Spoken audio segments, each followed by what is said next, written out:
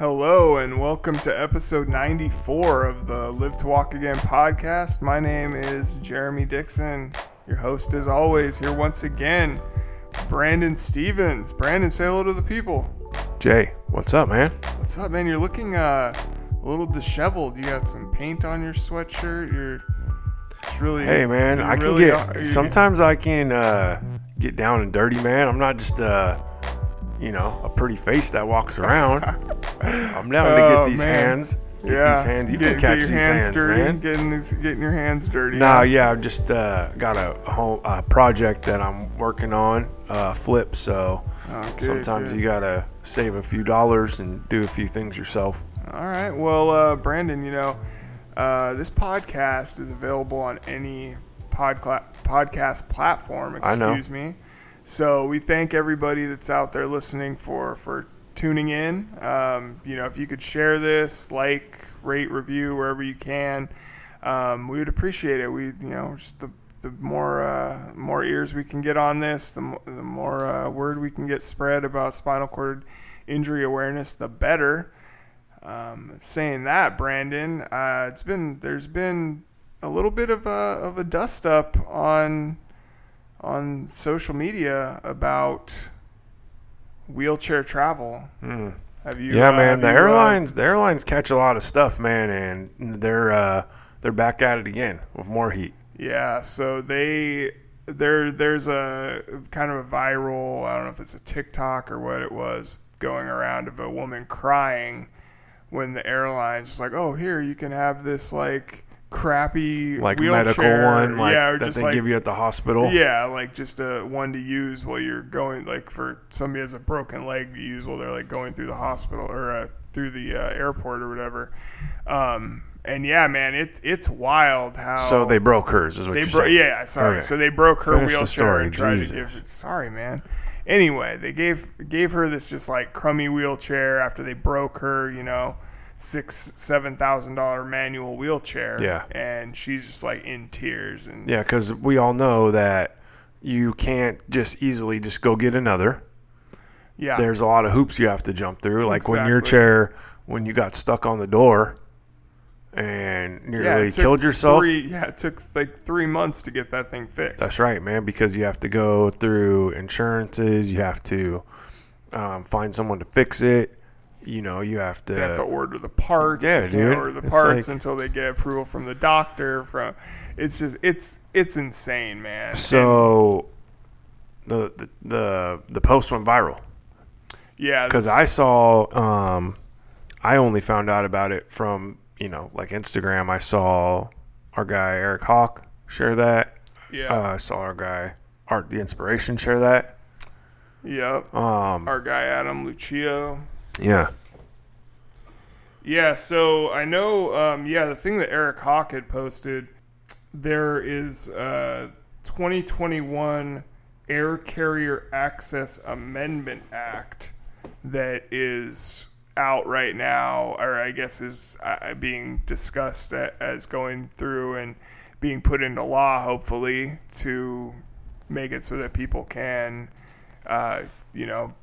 make it so that we have to be treated fairly on airlines instead of just being, oh, sorry, my bad, we didn't mean to break your chair, but here's a voucher. Because that's what they said. They give you a voucher or something. Or here's what they're not going to do. Okay, let's hear it. They're not going to they're not going to give you what it's worth, first of all. Right. I remember... shoot, dude, if you lose your luggage, they're going to try to cheap out on you. Yeah. Do you know what I mean? Let alone a $6,000 wheelchair. They'll probably ask for a receipt or something, and you'll be like, dude, just look at the wheelchair, how much it costs. Exactly. Well, I remember... I didn't pay for it. I had them insurance pay for it or something, and that's the thing, Brian. It's $6,000 for a manual wheelchair. I know. If you I have a power wheelchair that I have to use to get around. I can't get around in a manual wheelchair.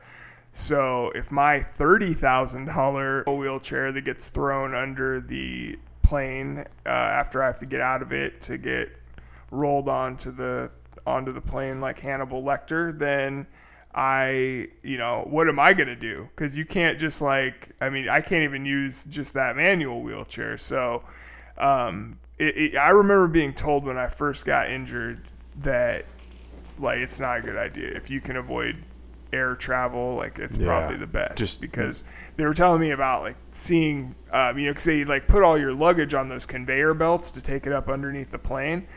And they were like, we've seen the power wheelchairs just fall off of that, from 25 feet up in the air, 30 feet up in the air, whatever it is. So, it's wild, man. It's a huge institution, the airport system. Yeah. And it's crazy to me that there's no way for somebody to stay in their wheelchair and get on an airplane. It's bullshit. How is that? We're in 2021. Why do they not have wheelchair seating on the airplane? Exactly. I mean, the door's not wide enough on the airplane, I think. But how do you... I get it, man. Make a wider fucking door. Yeah, why can't you make a wider door on all planes? They have freaking planes the military uses, they drive full-ass trucks onto. Right. Exactly, man. It's crazy. So... Anyway, that's we're definitely going to keep fighting for that for sure, because we can't let this happen to people in wheelchairs want to travel too. All right, so make this happen, airlines. Stop holding us back. Anyway, Brandon, this week we have an amazing guest once again. Top tier. We only have illustrious guests on this show, but my guy Wesley Hamilton, he's been on. He was on the Netflix show Queer Eye, which is, I guess, a spinoff of Queer Eye for the Straight Guy. He started a foundation called Disabled But Not Really. And this guy's doing it. He's a world champion adaptive CrossFit athlete. Dang. So weightlifting athlete. Mode. Yeah, the guy is he's huge, bro.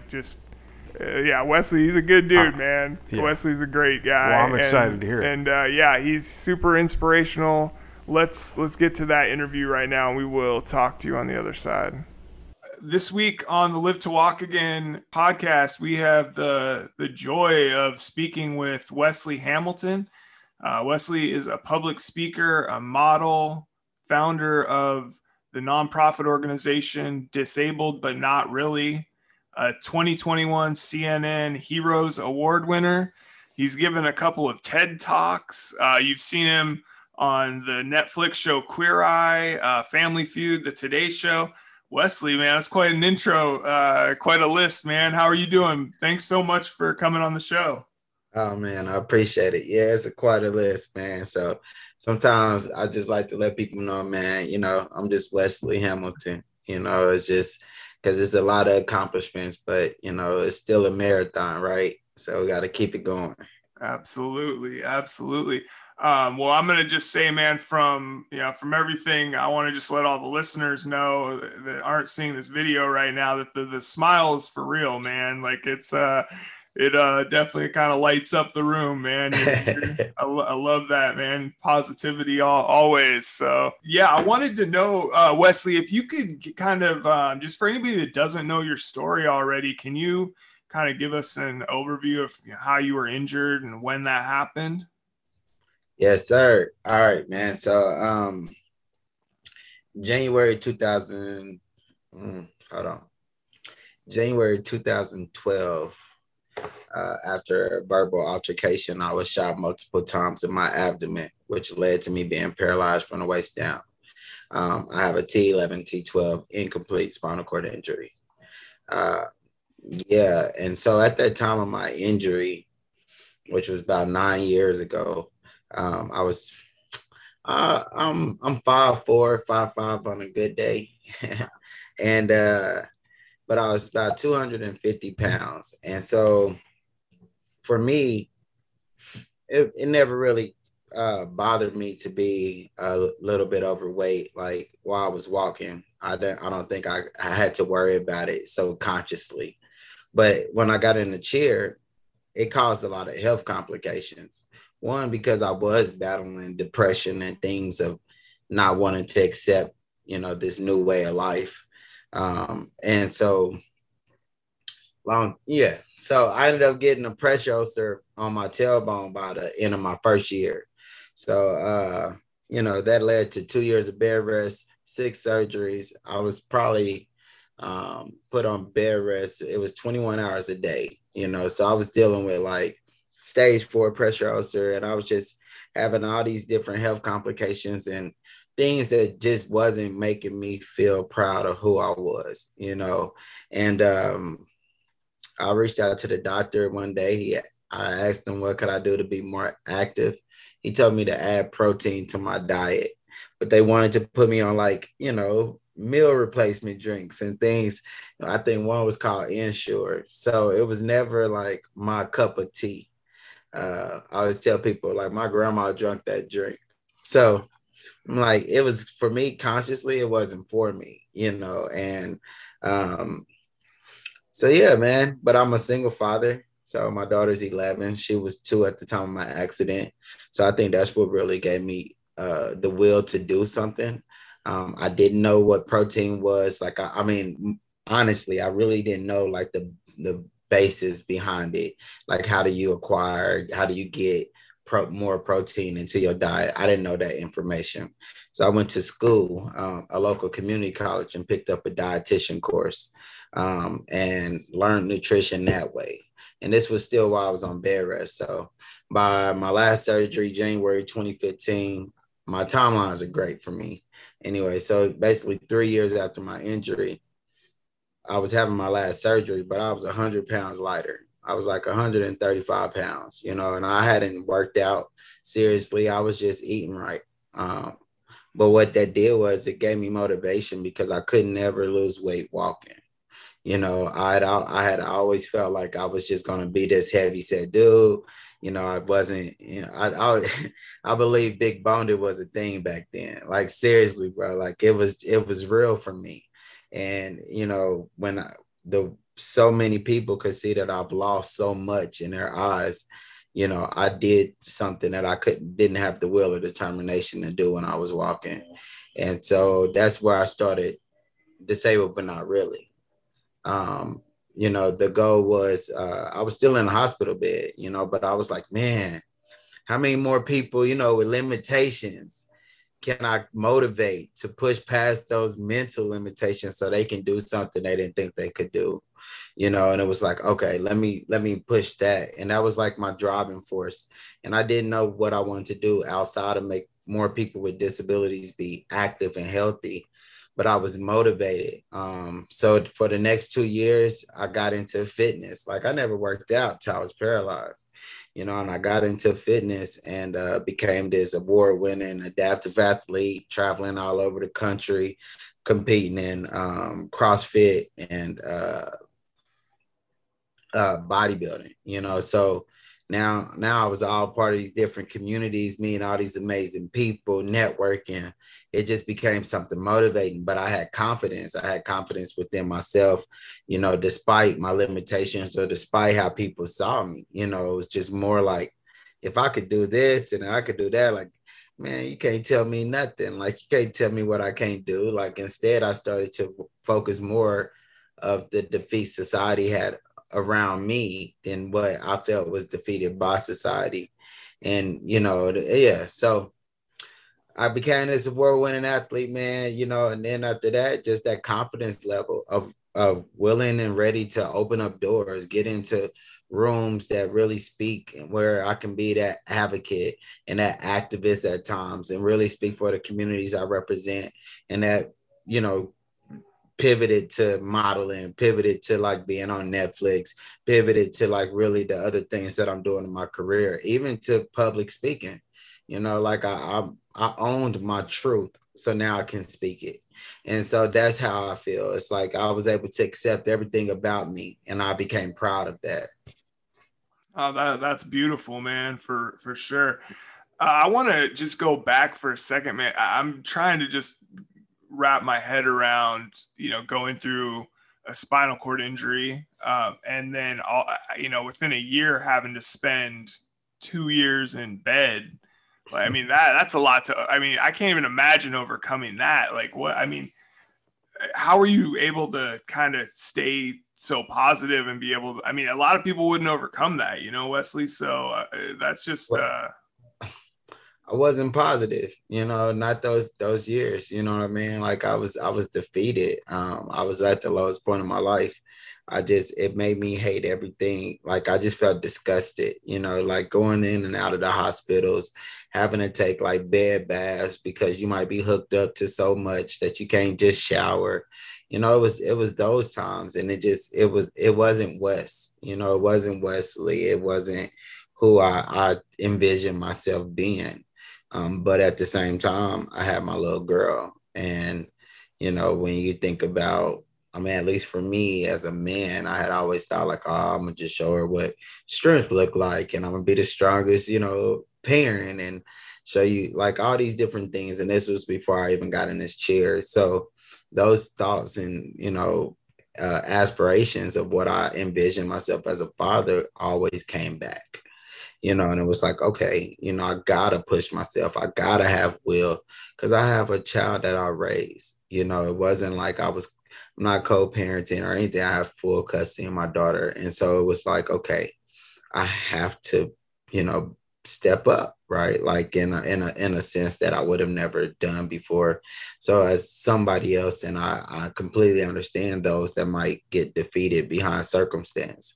But for me, it was like I had another life. I had another reason, and my why was already sitting in front of me, watching me every day. Now if my child was teenager, older, might not have had that same effect, right? But when you got a 2-3-year-old, child, you're not trying to show them, how you face defeat because you feel defeated. You're still going to try to show them how to overcome, rise above circumstances.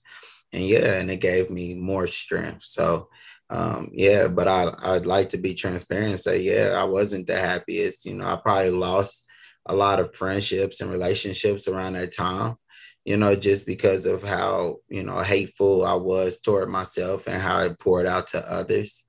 It wasn't no self-love there. When you see me today, it's a lot of self-love here, but through that time, it wasn't any. And that's important, I guess, to kind of let people know, I guess it's okay to be down, but it's I guess how you rebound from that and kind of take life, take control of your life. Cause I guess, so you dropped all that weight and you didn't, without doing any working out, you were just stuck in bed. So you weren't eating a whole lot. You just like changed the way you ate. And then, because now I watch your videos and you're like lifting weights, so like from your wheelchair, like do it like it looks like an old squat machine from like when I was playing high school football 20 years ago. So yeah, man, how did you even get into lifting weights from a wheelchair?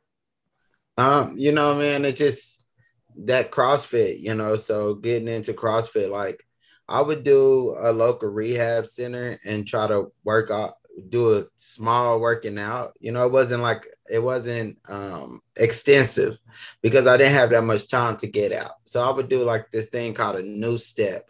And it was like I could hook my legs up to it and I move my arms back and forth. And it just really, it was amazing, right? Like it gave me my cardio. So I would say at least 2-3 days out of a week, I could do cardio. But it was really just switching the way I ate, and it was just, I didn't slow down on my meals. I just switched. I always tell people like probably the biggest thing for me, the biggest transformation for me was probably water. Like I was a Dr. Pepper lover. You could tell me all day, like I'd be mad, bring me a Dr. Pepper. I'm happy, bring me a Dr. Pepper.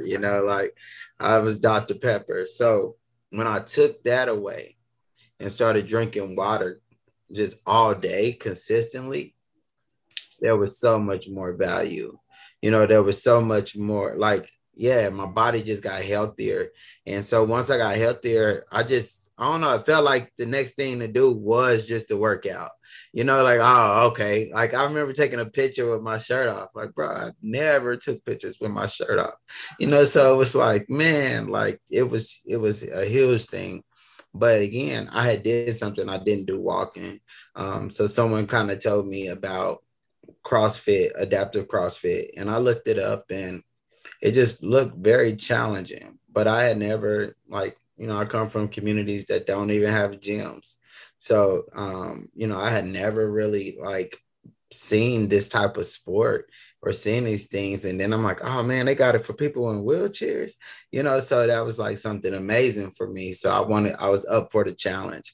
And I changed my body drastically. So for me, it was like, what else can I do? Right. And it wasn't so many avenues at that beginning stage. It's 2016 for me to think that I could do more in my chair. Right.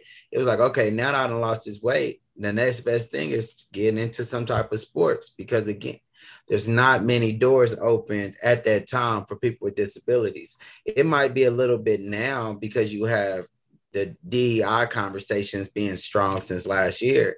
But before that, it was still like, yeah, so got into CrossFit, man, and just started challenging myself. And I found out they had wheelchairs that, could allow me to lift heavy weight, sitting down. And then they were light enough for me to pull myself on a rope. It was things like that. And I had never climbed ropes before my chair, but I was like, man, what if like a zombie apocalypse came about, right? And you see all the movies, right? They just be messed up, bro. So like for me, I'm like, man, what happens to all the people with disabilities? Like just seriously, like, man, they just gonna leave us out because we ain't gonna be able to. Hell no, you're gonna throw me that rope, bro. Yeah. And if you throw me that rope, I'm coming up that rope. Like I always tell people, like that was my whole motivation behind it. Cause I was like, you never know if something's gonna happen. So I might as well be able to move myself in every capacity with what I have to work with. And that was like, okay, if I can balance myself to lift 100 some pounds over my head, then I'm pretty sure I could do that if we got to push some bags over some things. But again, like a lot of that practice is lifestyle practice. So when people see me lifting weights and they're like, man, that's dope. But I'm like, I'm doing this for my mindset, for my mental, to say, okay, Wes, you could do this in just a normal lifestyle condition, right? Like if I'm somewhere and I'm trying to pick up something from the ground, I can't just look at a 50-pound bag or something and say, oh, I can't do it. Not when I've lifted bars from the ground from practice, right? So again, like for me, it was like, how can I be independent? And fitness showed me how to be independent, because I had to do things that made me uncomfortable, but it also made me strong enough to be aware that I could do it. So. No, that's very cool, man. Have you ever fallen when you're climbing a rope? Have you ever slipped? I mean, because like the chair comes up with you. That's the first thing I thought. I was like, damn, this is crazy, because I've never seen anybody do that before from a wheelchair. So it was inspiring to me. But that was the first thing that popped in my mind after that. I'm like, damn, I wonder if he's ever fallen off of there. Oh man, you know what, bro? No, I've never fell off. But I honestly, I don't think I would pull that rope if I didn't feel like I could hold on. Yeah, now I would say that every rope ain't the best, right? Like there are some ropes with some messed up textures. Mm-hmm. So, it has been slippery ropes at times. Or if you sweating and you going back up and stuff, But at the same time, I think that you got to know your limits and you got to know your body, and so a lot of my work I do is just teaching people not to be the craziest, insane person just because it look cool. Like really knowing yourself and knowing what you're capable of, because the same thing with me throwing up 185 pounds over my head. Well, I got to make sure that I'm confident to do it. And it's not just for the ground, right? Like, because, so got to still know your body, especially if you have limitations, because I can't feel my lower half. So that means that I literally have to always be mindful of how I'm operating my body. Yeah, no, that makes a lot of sense. That makes a lot of sense. I wanted to find out too, Wesley, where did the name Disabled but Not Really come from? Because that's such like a good message, and just a great name as well. So yeah, where did that come from? Where the inspiration for that come from? You know, oh man, as soon as I lost that weight, and found out I had lost it in a hospital bed, because it's not like I could get weighed every day.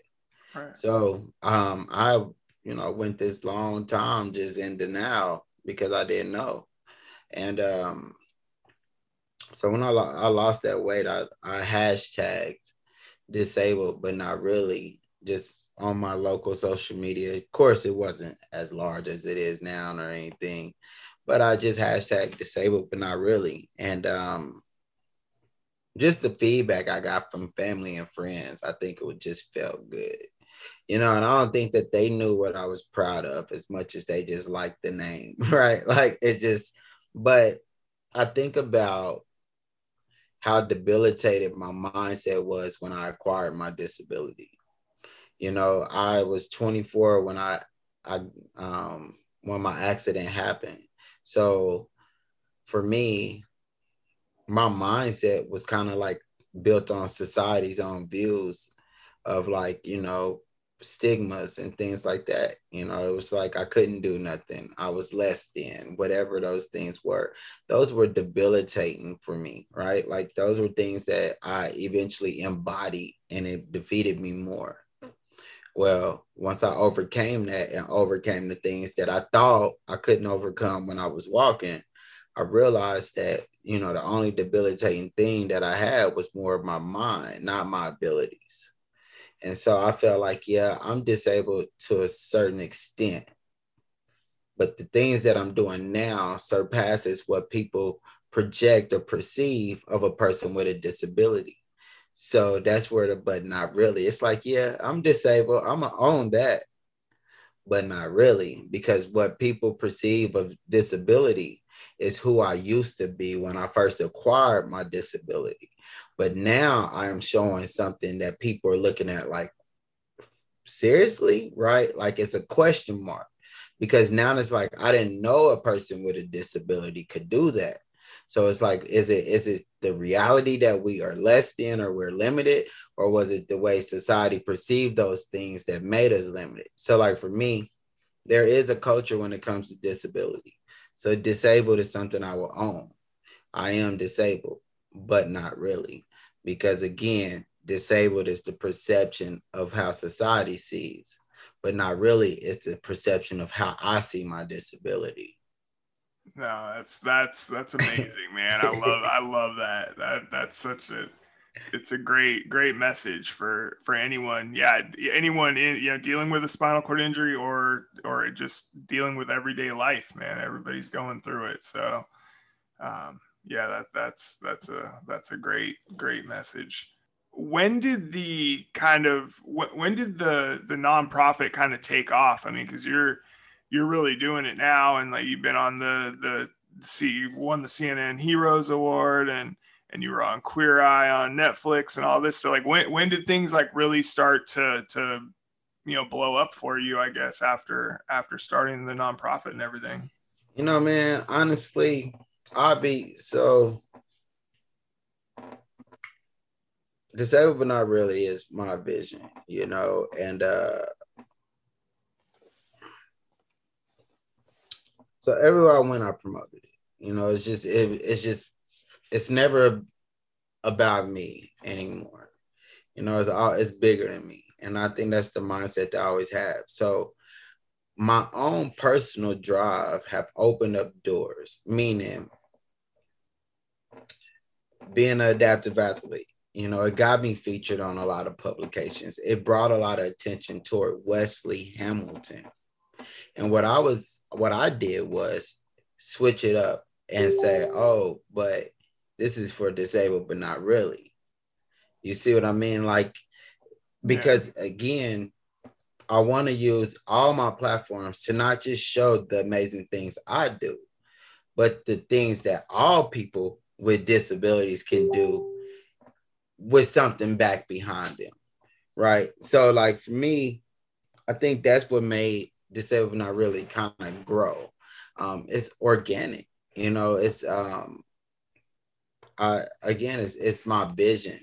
So it's like I will work hard for this. I go for this, but this is what I represent out of all things. And yeah, just a lot of networking, a lot of just me really putting myself out there to network, you know. So of course Queer Eye and all those things highlighted it, but a lot of those opportunities came kind of projected around Wesley Hamilton. And then it's like in the midst of the conversation, it's like, oh, I got this nonprofit organization. It's like, what you do, what, like you already doing all this amazing stuff for yourself, and now you're doing all these things for other people. And so that's kind of like how I've watched it grow. Is because so many people are drawn to, like, when you see a lot of influencers and things on social media, they're more focused on themselves, and it brings a lot of numbers, and it's amazing, right? But it's like all day long they're trying to create content or do something to show themselves in a better light.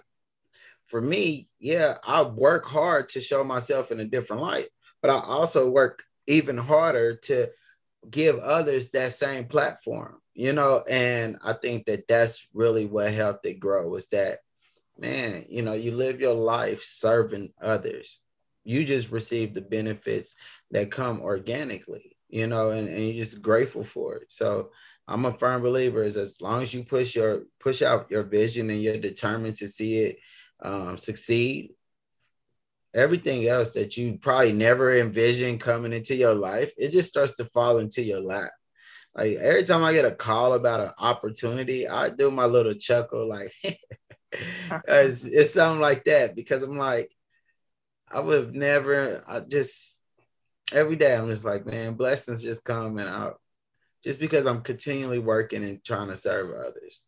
And so, yeah, man, that's how I look at it. It's just everything's came organic, and the org is growing in an organic way, and it's reaching all over the world just because, it's built on empathy and integrity and driven by experience, right? Like when you look at my life, I am what Disabled But Not Really is.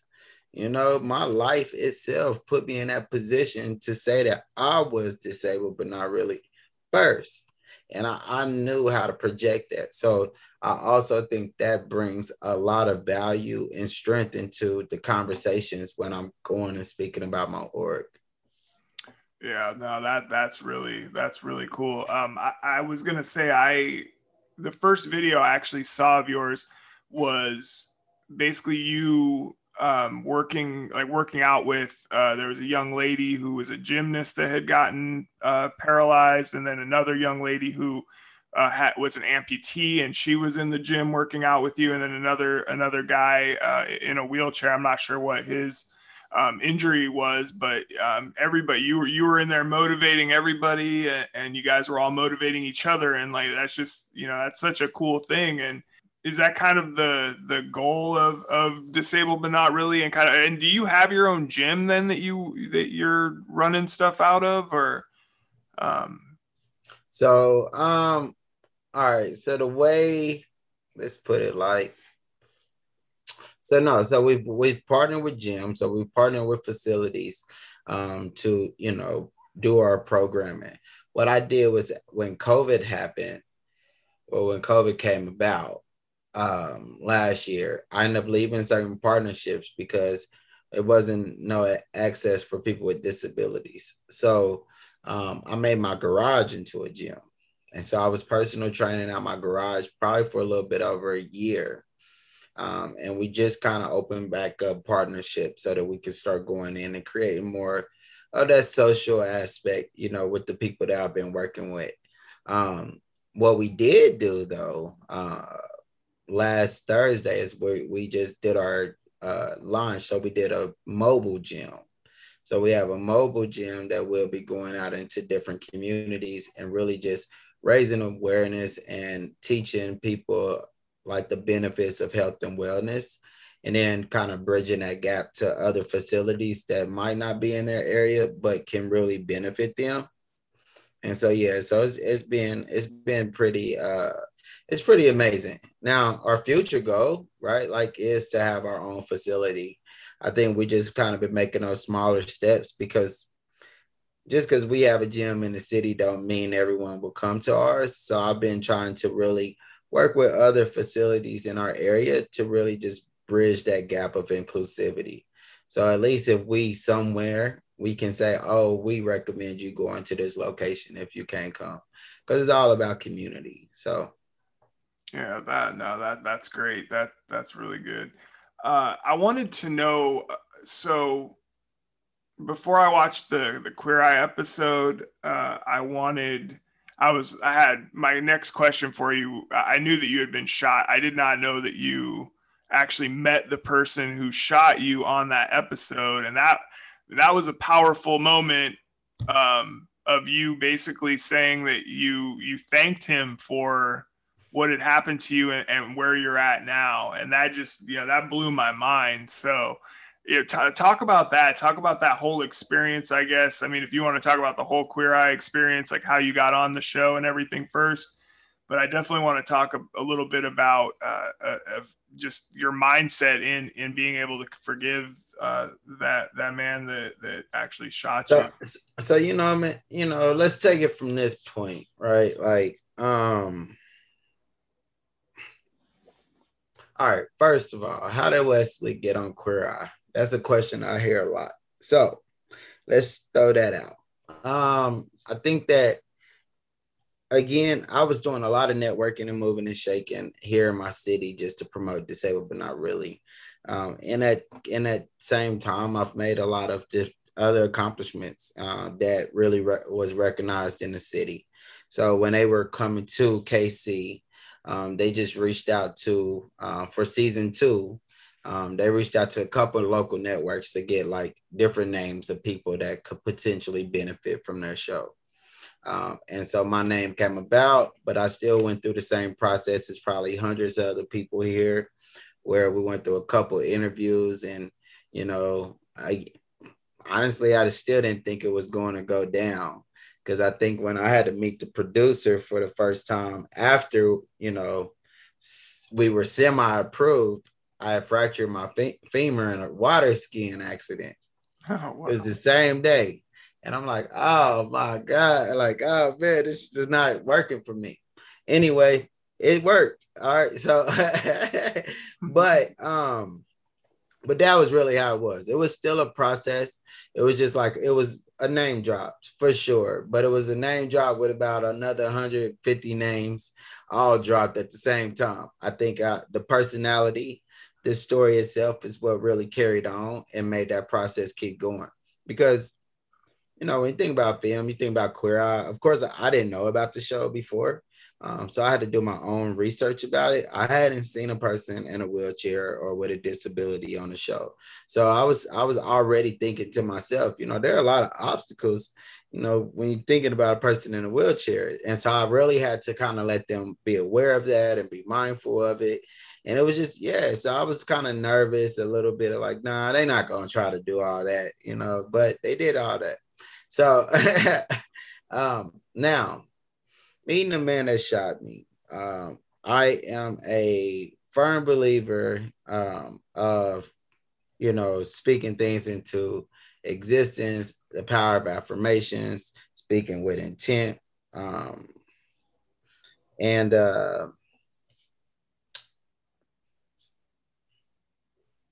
before, it was about 2 years prior to me meeting Maurice on Queer Eye, I had always said, like, the man that tried to take my life gave me life.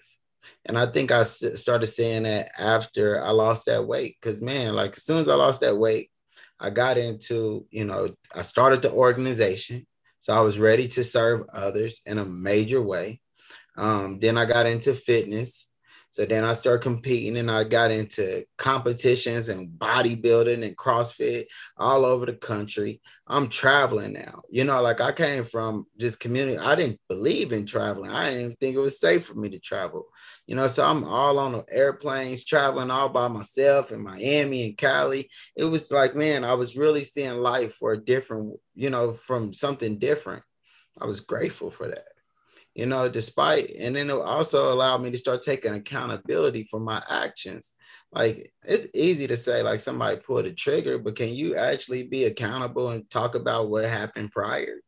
You know, and for me, it was like I had to take accountability that my actions and emotions played a major part in me being shot. You know, and it's like everybody can walk away from the situation, but did I? Right? Or, you know, and so of course he has his own choices that he made, but I made choices myself that allowed me to stay there, which ended up me being shy. And I think again, just that growth for me, that growth spurt in such a small time really just helped me be more mindful. One of my affirmations I think I use is like, you know, forgiveness allows us to see those that harmed us are human. And, you know, and it was like, for me, I can't, it's a lot of things that I did that I never got caught for. And I'm not saying that it's similarities to it, but I also know that I wasn't a perfect person. Right. And so it's like when something is harmful and visible, it's so much easier to play victim. But I felt like it was a level playing field at that moment. You know, if anything, I wanted to know was like, why did he pull the trigger? Right. So when I got on the show, I had in our interview, because I always said the same thing. I think it was like, I was like, yeah, I was shot, you know, and at that, you know, back then when I would tell people I was shot, they'd be like, oh man, I'm sorry that happened to you, you know, or something like that, like instantly. And I come right back behind it, like, oh man, for real, it's the best thing ever happened to me, right? Like, and I'm like, what the? Probably minds. And so that was kind of like how the conversation started with the people from Netflix. And I was like, oh, but the man that tried to take my life, he gave me life. And they were like, oh, that's powerful. So like talk more about that. And as we talked, my producer was like, well, you know, true forgiveness. And I think she was just trying to get me. But she was like, true forgiveness, you know, it's not really real unless you can face the person. And I was like, I said, all right, well, let's do it. You know, and I went on and I found, you know, my city isn't small, too big, but a lot of work kind of just gets around. So I kind of already knew how to contact them and things like that. So I just gave them the information and I was like, hey, you know, I didn't know exactly what day it was going to be when we met, but I was already ready. I had did a blog and like a YouTube video years prior of just forgiveness and saying I forgive them, you know, so that was me now, you know, after the forgiveness stage was me now more forgiving myself for my actions and thanking him for me, allowing me to now be aware, you know, because again, who I am today is way different than who I used to be or who I could have been if this never happened to me. Wow, man, that's a powerful message, Wesley, for sure. That's really amazing. I wanted, so he got Maurice, he got caught right after he shot you, and he went to prison for a time. Yeah, correct. So he did a few years in prison, but he didn't. I don't think he went initially for the charge of shooting me, and that's just because in our community it's just hard to go to court and try to go and talk about anything. So I never went to court for my situation. Okay. And have you, it seemed like the two of you, you know, you guys hugged each other at the end of the interview. Have you spoken to him again since then? Have you guys done anything together? No, collaborations? No, honestly, that's my intent. And I always still feel like that's still going to be my intention. But at the same time, COVID just kind of put a dent in a lot. I think right after Queer Eye, for one, just life kind of just went crazy. And then you had COVID. So after now, it's been a couple years. So hopefully we can start to reconnect When you're filming with TV, it's a lot of in and out. So everything that was conversated was very organic, and authentic, and and it was very like nothing was scripted for sure. And so I know that there's something there. And as I mentioned to him, there's going to be a time that we're going to end up getting back together, and having that sit down and have that conversation again. So just really just kind of playing the cards, and just kind of sitting and waiting. Yeah. Were you surprised at all by, because I mean, obviously with being TV, I don't know how much of it, if maybe something was out of order from something else, but it almost seemed like when you came in to talk with him, he almost seemed a little bit aggressive towards you. Like when you were like, I just want to know what made you do that. And he was like, oh, you think you didn't have any part in that or whatever, which, I mean, like you said, you're kind of good with having having that thought that, yeah, you played a role in it too, to some degree. Were you surprised by his like initial response to you or interaction with you? No, no, not at all. Because, I feel like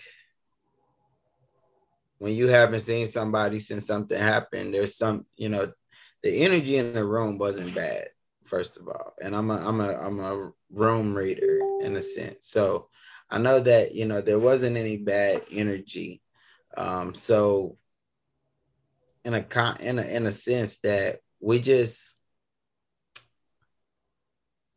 yeah, his first reaction, it's kind of like as you talk to somebody might be testing you. And I'm not saying that he was testing me, but more or less I think he was just standing his ground of because the thing is that Maurice was called over to the situation. So he wasn't even a person that I had any altercation with. All right. Like he was just coming to have somebody else's back. So I think for him, it was just more or less of just letting that be known. Because if you didn't know, then most people would think, oh, you had this altercation with this person and then boom, bam. No, he had a whole time to travel over to come to me. So again, that's where my accountability had to come in. And I just had to do more of listening. And I think that I wanted to share with him and let him know like I was taking accountability, but I just wanted to know why. And then as soon as he broke down his why, it was just understandable. Like I'm telling you, man, like I was in the streets my whole life, and I know those situations, and I know that I would have reacted the same. I know that I wouldn't have, went a different direction, like not with that mindset back then. And I think that was just it. It was just I get it. Yeah, something tragic happened out of it, but I get it. Right. Right. Well, Wesley, I don't want to keep you a whole lot longer, man. I know I could probably keep you all day, all the questions I have for you, but I do want to know, how did the CNN Heroes Award come about? And did you already receive that, or is that like something that's coming up? I don't know if you've already been honored on CNN for that or not, but tell us about that a little bit as well. Yeah, for sure. So CNN Heroes came, somebody nominated me, first of all. So that's how it works. It's all about nominations. And I'm pretty sure after Queer Eye hit, there were a lot of nominations came through. And just reached out again, same interview thing, same vetting, because it's nonprofit work that they acknowledged. They had to kind of go make sure your nonprofit was official and the things you're doing. And of course, we made it through all of that. Filmed it, but we filmed it last year. But again, like we filmed it the week of March 7th. And I think the next week, everything was shut down. Right. So we had to wait for it to air this year. So right now, the way the process is that they kind of acknowledge all the 2021 nominees throughout the year. And then there's a voting process for everybody. And then once that voting process, it dials you down to the top 10 hero. And then there's another voting process to do hero of the year. So I'm excited about it because Hero of the Year gets you $100,000 towards your nonprofit organization. And even being in the top 10 allows you to get, I think it was something around 10 grand. So yeah, it's a lot of benefits with it. I'm excited, I'm excited about it all the way around. I'm just excited about the opportunity because, that's CNN and that's a worldwide platform. So yeah, I'm excited just to see where it goes for sure. That's cool. So we'll be able to vote for you then coming up here. All right, cool, man. Yes, sir. Very cool. And then, I always ask anybody that is paralyzed also, what kind of, and you touched on, basically, I like to ask what kind of like health and fitness tips you can offer to other people dealing with spinal cord injuries that maybe, are outside the box that we haven't thought about. I know you already said water is the big thing that you kind of go to, but what are some things that we can do at home? We can do, that's not like a huge, like, reshaping of your whole life, but can get you a little bit healthier. No, honestly, I just feel like, changing the certain things that you eat, like limiting your bread count, drinking more water, more fruits, taking away sugar. A lot of us do a lot of sugar, especially if we're laying in the bed majority of the day. We're just doing things for comfort. So trying to get out and be active as much as possible. If you do have downtime, if you got to be in a bed, like start working on things that can stimulate your mind, audio books, because you think about health, we talk about mental health too. So you can't just go and try to eat good food and think that that's all that, that's going to drive you. Like your mindset has to be in the right place too. So I'm a firm believer, just books and podcasts, listen to things that are positive, things that tell you more about self-love, journaling, all those things that can really help you take control. Yeah, because it's just important. So yeah, outside of the food, I mean, again, like I went 2 years on bed rest and I didn't really exercise. I just drank a lot of water. I changed from regular starchy foods to, pastas and stuff to whole wheat pastas and tried, Pinterest. Pinterest was my friend back then. Pinterest and Food Network, because since I was on, laying in the bed all day, I got interested in how to cook food. And of course, like for us with disabilities, sometimes cooking is just hard or we don't know how, or, it's just a lot. It's complications with that, but I was eager to do it for myself. And yeah, and that's all y'all have to do. It's small steps. Don't try to get overly aggressive. Like you got to go into the gym and do something like you could push for 30 minutes and feel good, and just do it with a little bit more intensity than just the norm.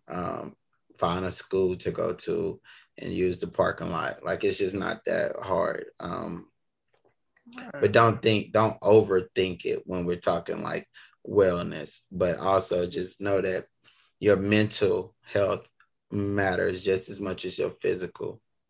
Yeah. No, that's a great thought for sure.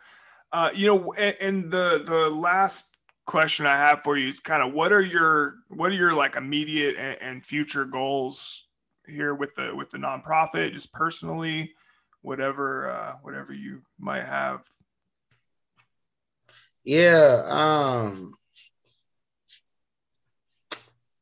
Well, with the org, we're trying to really launch this mobile gym and really go all over the country with it, to empower and inspire more people, to raise awareness in schools and in the school system to change that perception at a young age.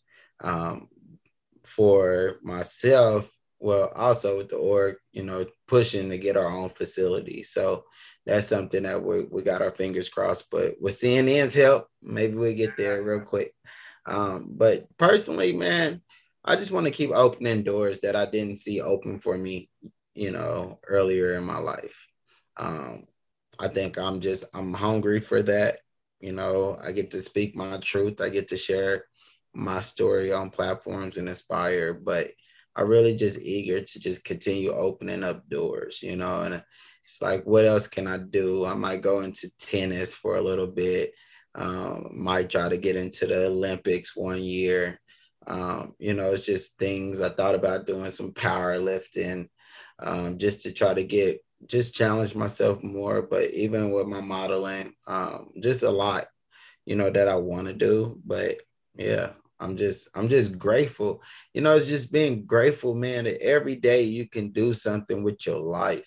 And so for me, it's like, I'm not done. You know, if I'm still here, I'm still breathing, then I can still be ambitious to keep making my life the way I want it, you know, create your own reality, you know.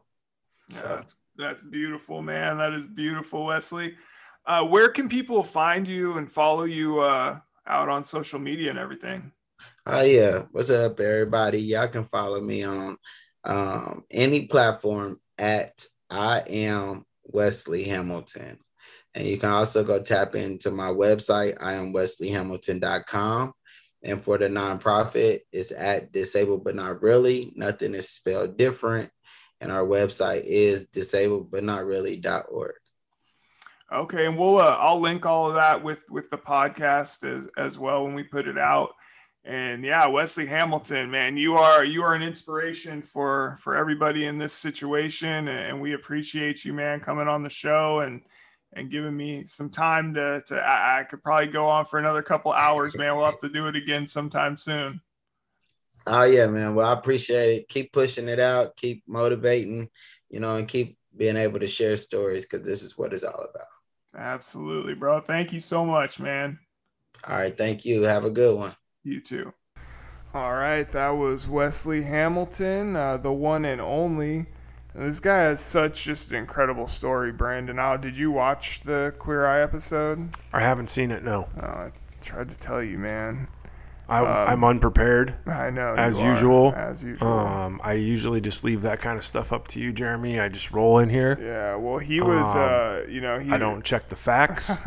Wesley was shot and was able to. Gunshot victims are a huge percentage of spinal cord injury. Yeah, it's like car crashes. Yeah, car crashes. I mean, gunshot wounds. I've definitely we've seen that is a huge impact on that community, man.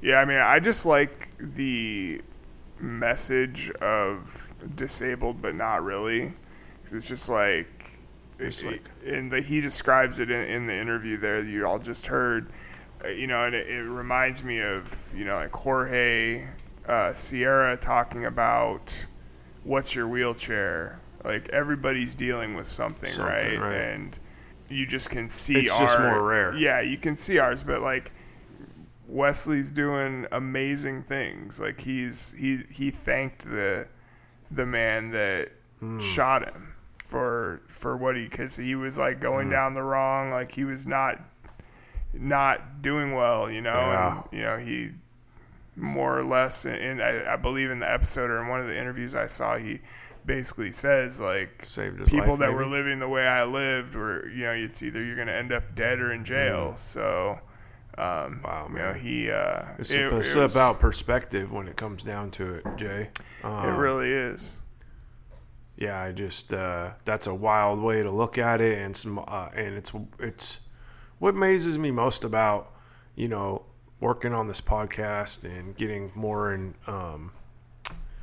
like a better look into through the eyes of someone with a spinal cord injury, and how they tend to, in most ways, look at it as something that they're ending up taking advantage of, you know, in a wild way.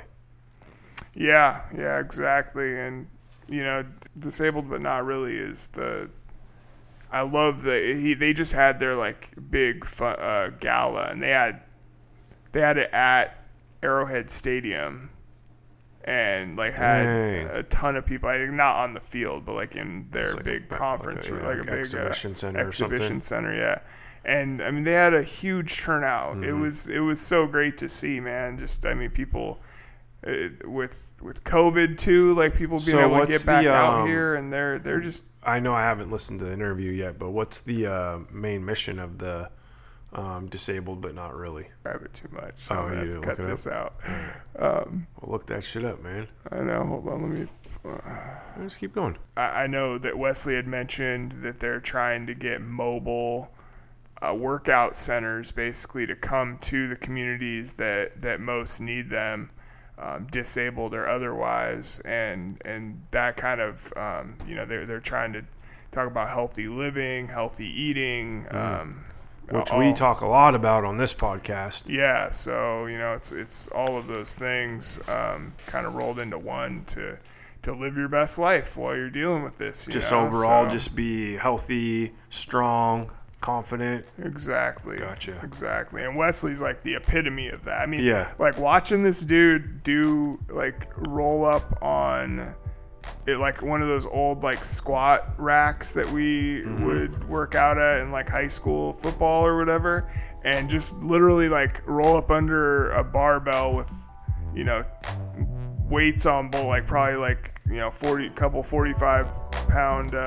plates on both sides, and just straight over his head, like lift it up and just boom, start like banging them out. Just doing reps like all day, man. So Wesley's an inspiration for sure. I mean, I love seeing anybody doing their thing like that. It's a beautiful thing to see. For sure, man. So, well, we will get out of here. We will be back next week once again. We appreciate everyone listening. Go check out Wesley and his mission at disabled. At disabledbutnotreally.org. Yeah, we'll post the links in the description. Yeah, I'll have all of his socials on there as well, so you guys can connect with him. And thanks again, Wesley. Please rate, review, like, share, all that good stuff. We're just trying to find a cure for paralysis.